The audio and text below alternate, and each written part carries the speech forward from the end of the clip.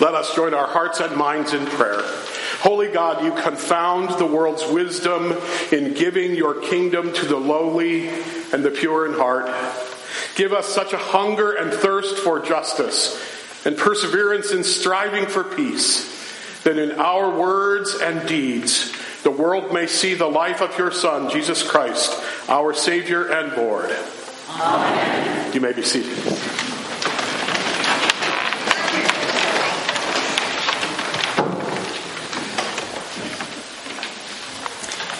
The epistle lesson from the first chapter of 1 Corinthians, verses 18 through 31.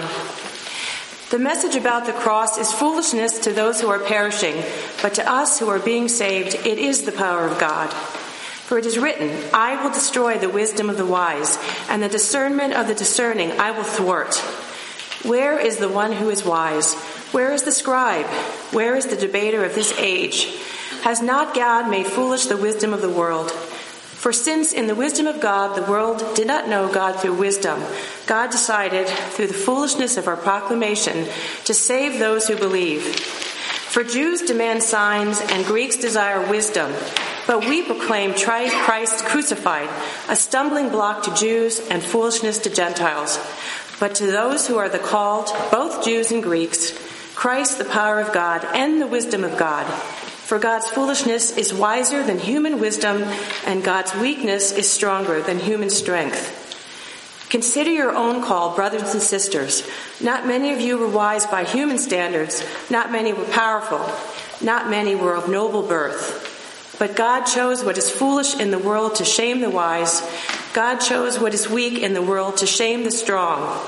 God chose what is low and despised in the world, things that are not, to reduce to nothing things that are, so that no one might boast in the presence of God.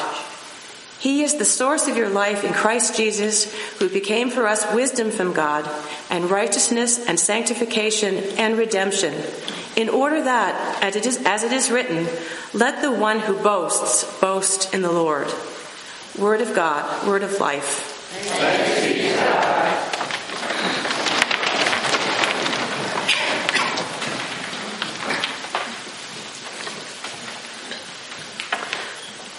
The Holy Gospel according to St. Matthew, chapter 5, verses 1 through 12. Glory to you, Lord. When Jesus saw the crowds, he went up the mountain.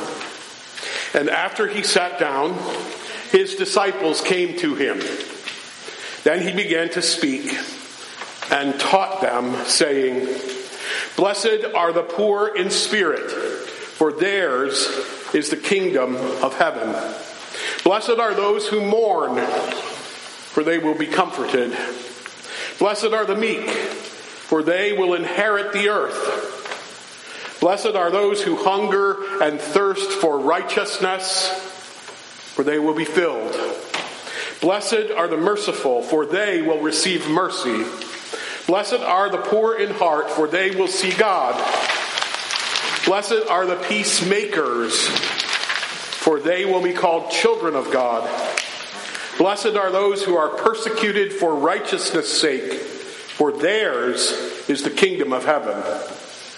Blessed are you when people revile you and persecute you and utter all kinds of evil against you falsely on my account. Rejoice and be glad, for your reward is great in heaven. For in the same way they persecuted the prophets who were before you. This is the gospel of the Lord. Thanks be to God. You may be seated.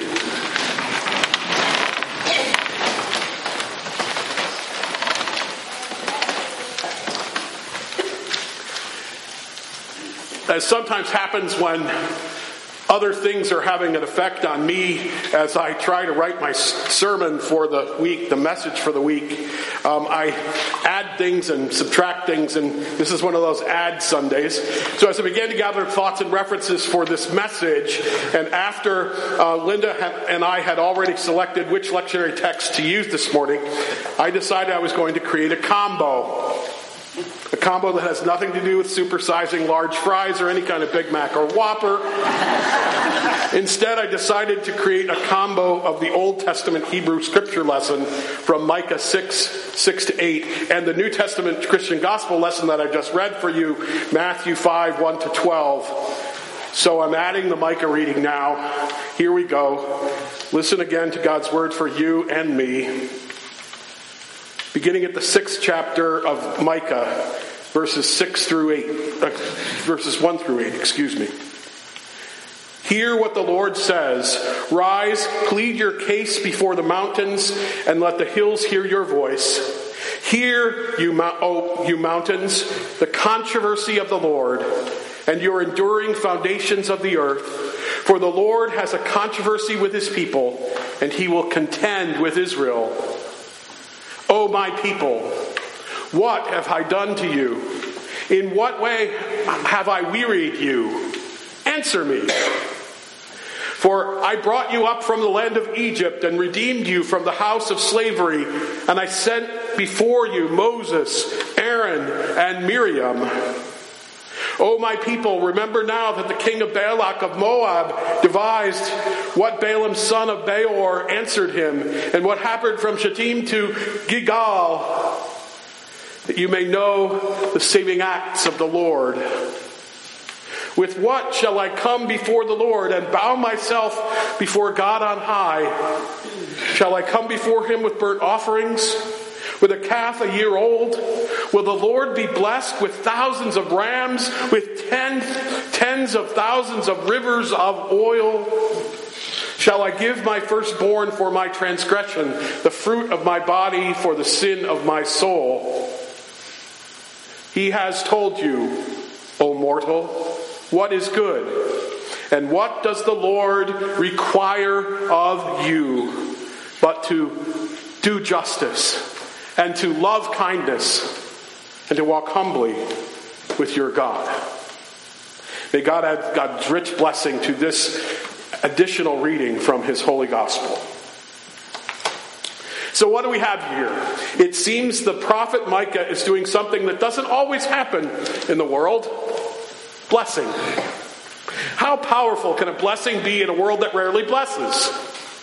Most of the time, we're good with affirmation, at least at the words part, but we don't always follow it up with our deeds. You know, what we do after we affirm with our words. The other challenge here is that too often we are much better at accusation and blaming than we are at affirmation and building up. Even beyond all that, I would say that we're not so good. Maybe even go further and say we live in a world that rarely takes time to bless anything. Given that we rarely bless and live in a world that rarely blesses, just imagine how powerful a blessing can turn out to be in this crazy world that spends too much time accusing and not too much time affirming, and even less time blessing. The good news is that because you are here at worship, I actively choose to bless you with a traditional blessing right now just because I want to bless you right now. A blessing that's part of a faith ritual for me that transcends my almost 15 years of ordained ministry and is something that goes back as far as my faith memory goes back. It is a blessing I use almost every Sunday. It will most likely be used at least twice today. The blessing comes from right out of the scriptures. Most people don't know that. The Hebrew scriptures, or the Old Testament, from the book of Numbers, chapter 6, it's called the Aaronic blessing. That's a pretty fancy name. It's pretty simple, though, actually. It's called that because it comes directly from Yahweh God to Moses, and then Moses passes it along to Moses' son Aaron. Hence the Aaronic blessing.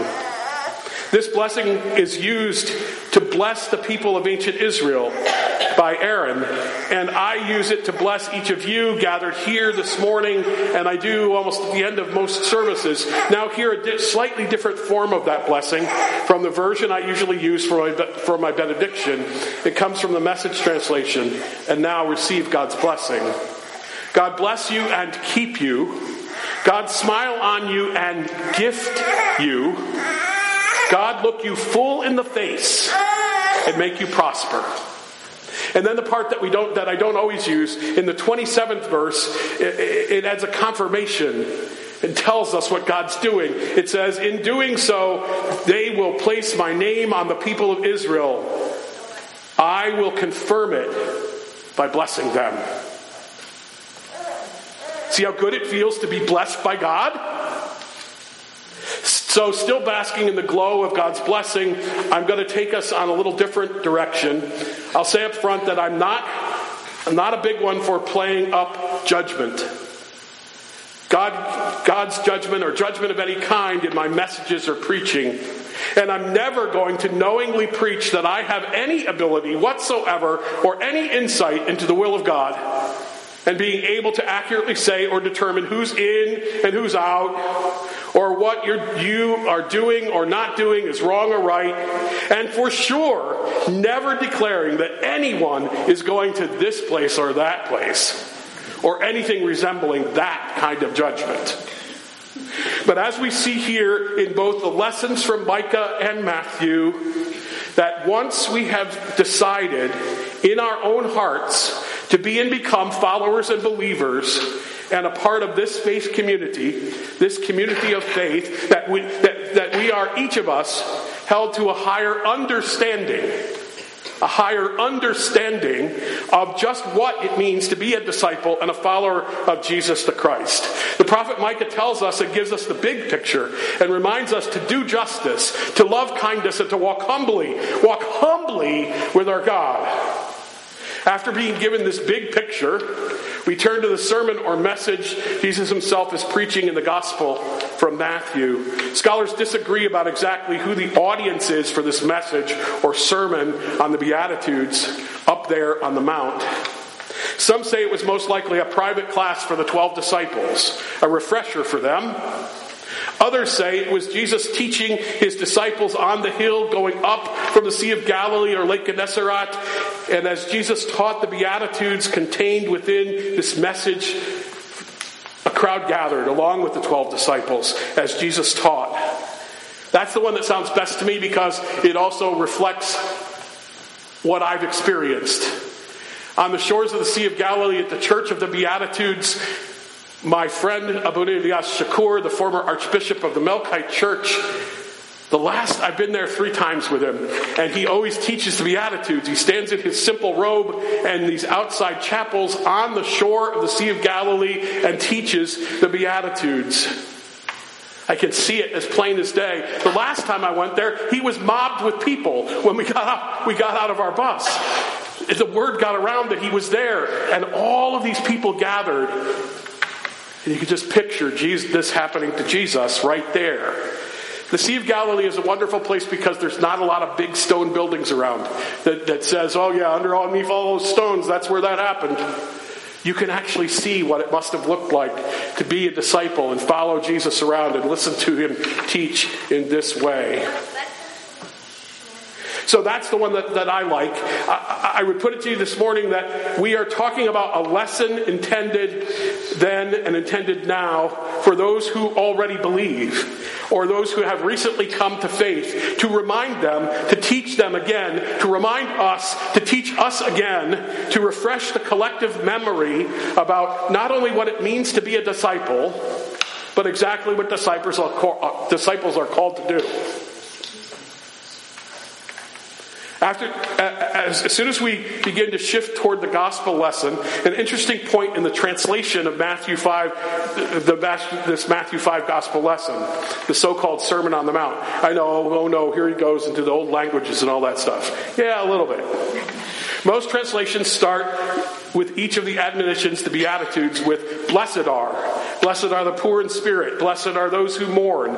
Or a couple of translations say happy are, or happy are the pure in spirit. Happy are those who mourn. Not so much. My friend and compatriot Abuna Elias Shakur points us to the translation of the Christian gospel from Aramaic to English. Not the usual translation of the New Testament that comes from Koine Greek to English. Many scholars agree that Aramaic is the language that Jesus would most likely have been spoken. A form of the Arabic language dating back thousands of years In the Aramaic, according to Abuna Shakur and others, it doesn't say blessed are, and it for sure doesn't say happy are. I can hear him saying that. It for sure doesn't say happy are. You know that man, Robert Schuller, the Happy Attitudes, or whatever that book is that he wrote? You can hear him saying that. But instead becomes a kind of pep talk, a coach's talk before the big game, if you will. Something along the lines of, come on, get up, do something. Don't you see those who are poor in spirit, who need your help in finding faith? Come on, don't just sit there. Isn't there a way for you to comfort those who mourn? You have everything it takes to help when there are so many siblings in the faith that hunger and thirst for righteousness. And are you just going to contemplate peace, or will you become a peacemaker? So bringing both the blessings from the teachings of Prophet Micah and the sermon from Jesus together, we discover that maybe, just maybe, we need to be more intentional about looking at those around us differently than the dominant culture does. We need to be careful to remember that people are not their possessions. Rather than judge others by their failings, we are invited to forgive and remind them that they are, in fact, blessed by God and born for so much more than they seem to be willing to settle for. Rather than despise weakness that the prevailing culture seems to teach is less than desirable and in some cases even evil, we're invited to see in the weakness, what one scholar calls the truest point of meeting between God's children. Remember, God reveals God's own self to us most clearly and consistently at our places of deepest need. Well, what does that mean? This is why I believe in this crazy time in our world where we have all these people running around us who think that they're always right and always have to be right and think that they are better than others and seem to need to accuse and refuse to affirm and never come close to blessing. The accusations and the put-downs and the making fun of each other, especially those who we disagree with or think are wrong, on all sides and in every direction seems sometimes to be too much to bear, right? I would say to all of you, what would happen if our community of faith became a place where we, all of us, recognize that God always comes when we least expect God to be? Guess where? How about amid our brokenness? In and through and with and in the middle of and all around our brokenness. Your brokenness and my brokenness. And all our brokenness some way, somehow, at some time. What if God comes into that space? Into our brokenness. Why does God come in this most unlikely place? God comes there in order to bless. To bless that which the world refuses to bless. To love those who the world calls unlovable. To redeem, save that which the world does not believe merits saving.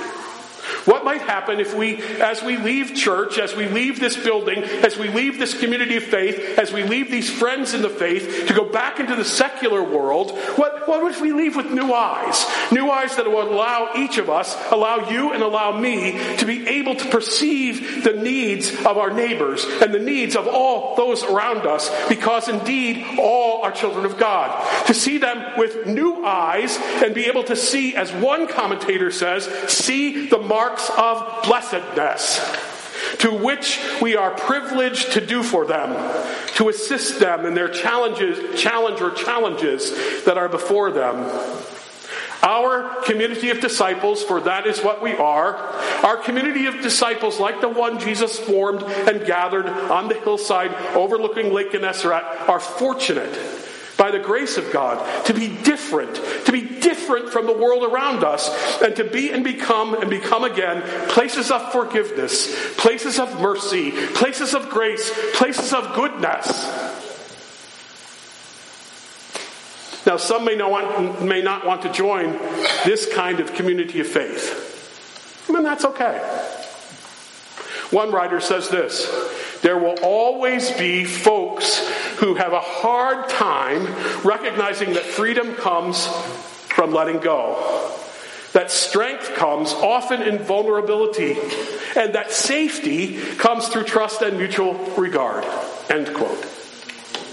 Remember, Jesus is saying clearly in the gospel lesson from Matthew that God's kingdom, the beloved community, isn't a place far away, but is instead found wherever and whenever we honor each other.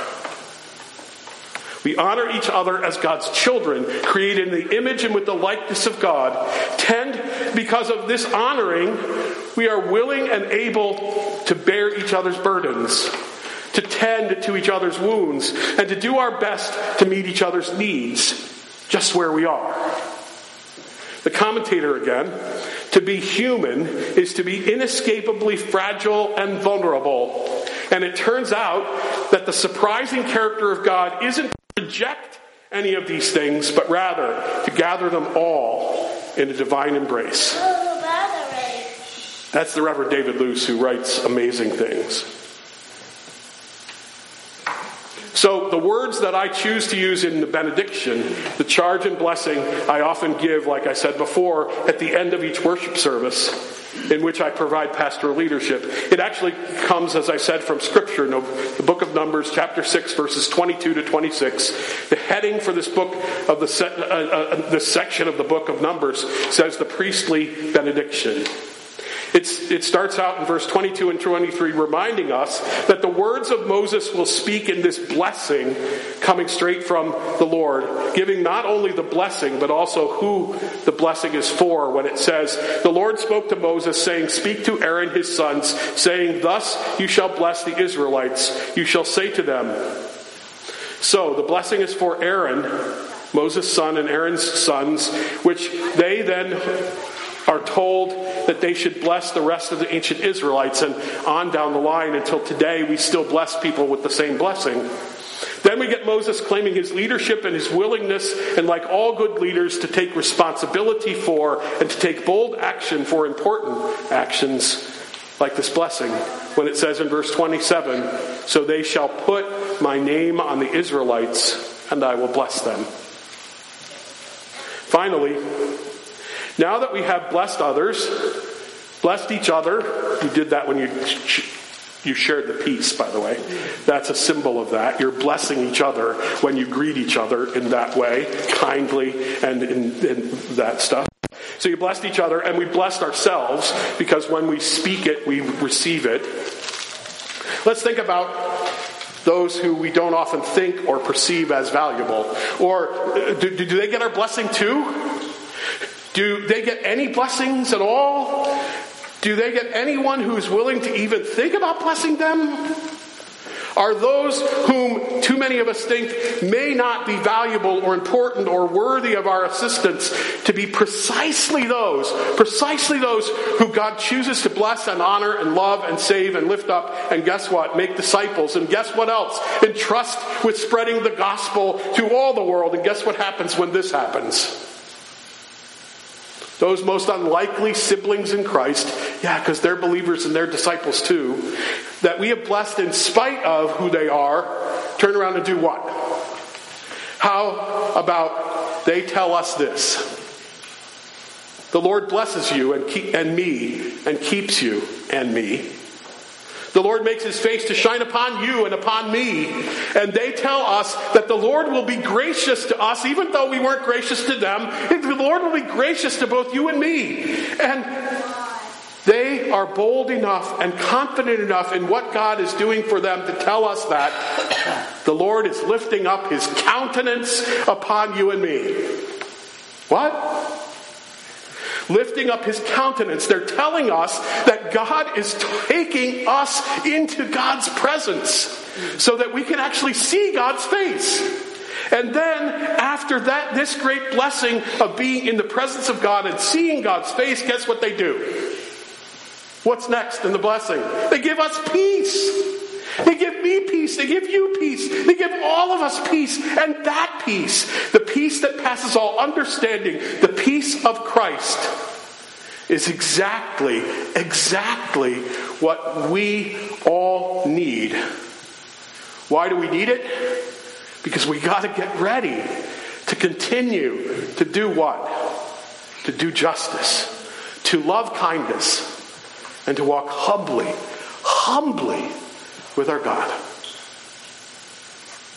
Amen?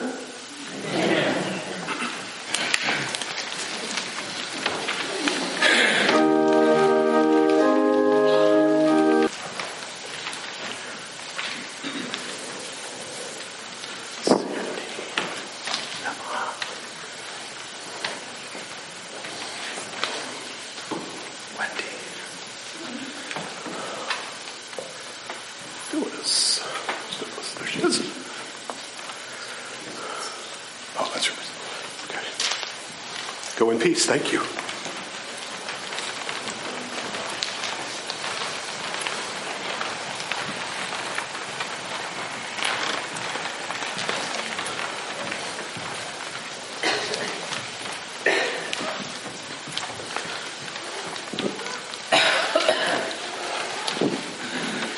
Now hear these words of benediction. May the Lord bless you and keep you. May the Lord make his face to shine upon you and be gracious unto you. May the Lord lift up the light of his countenance upon you and give you peace.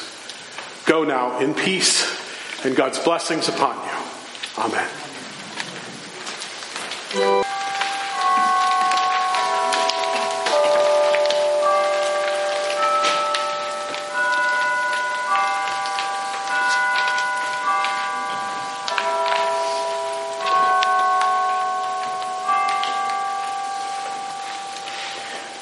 Go in peace.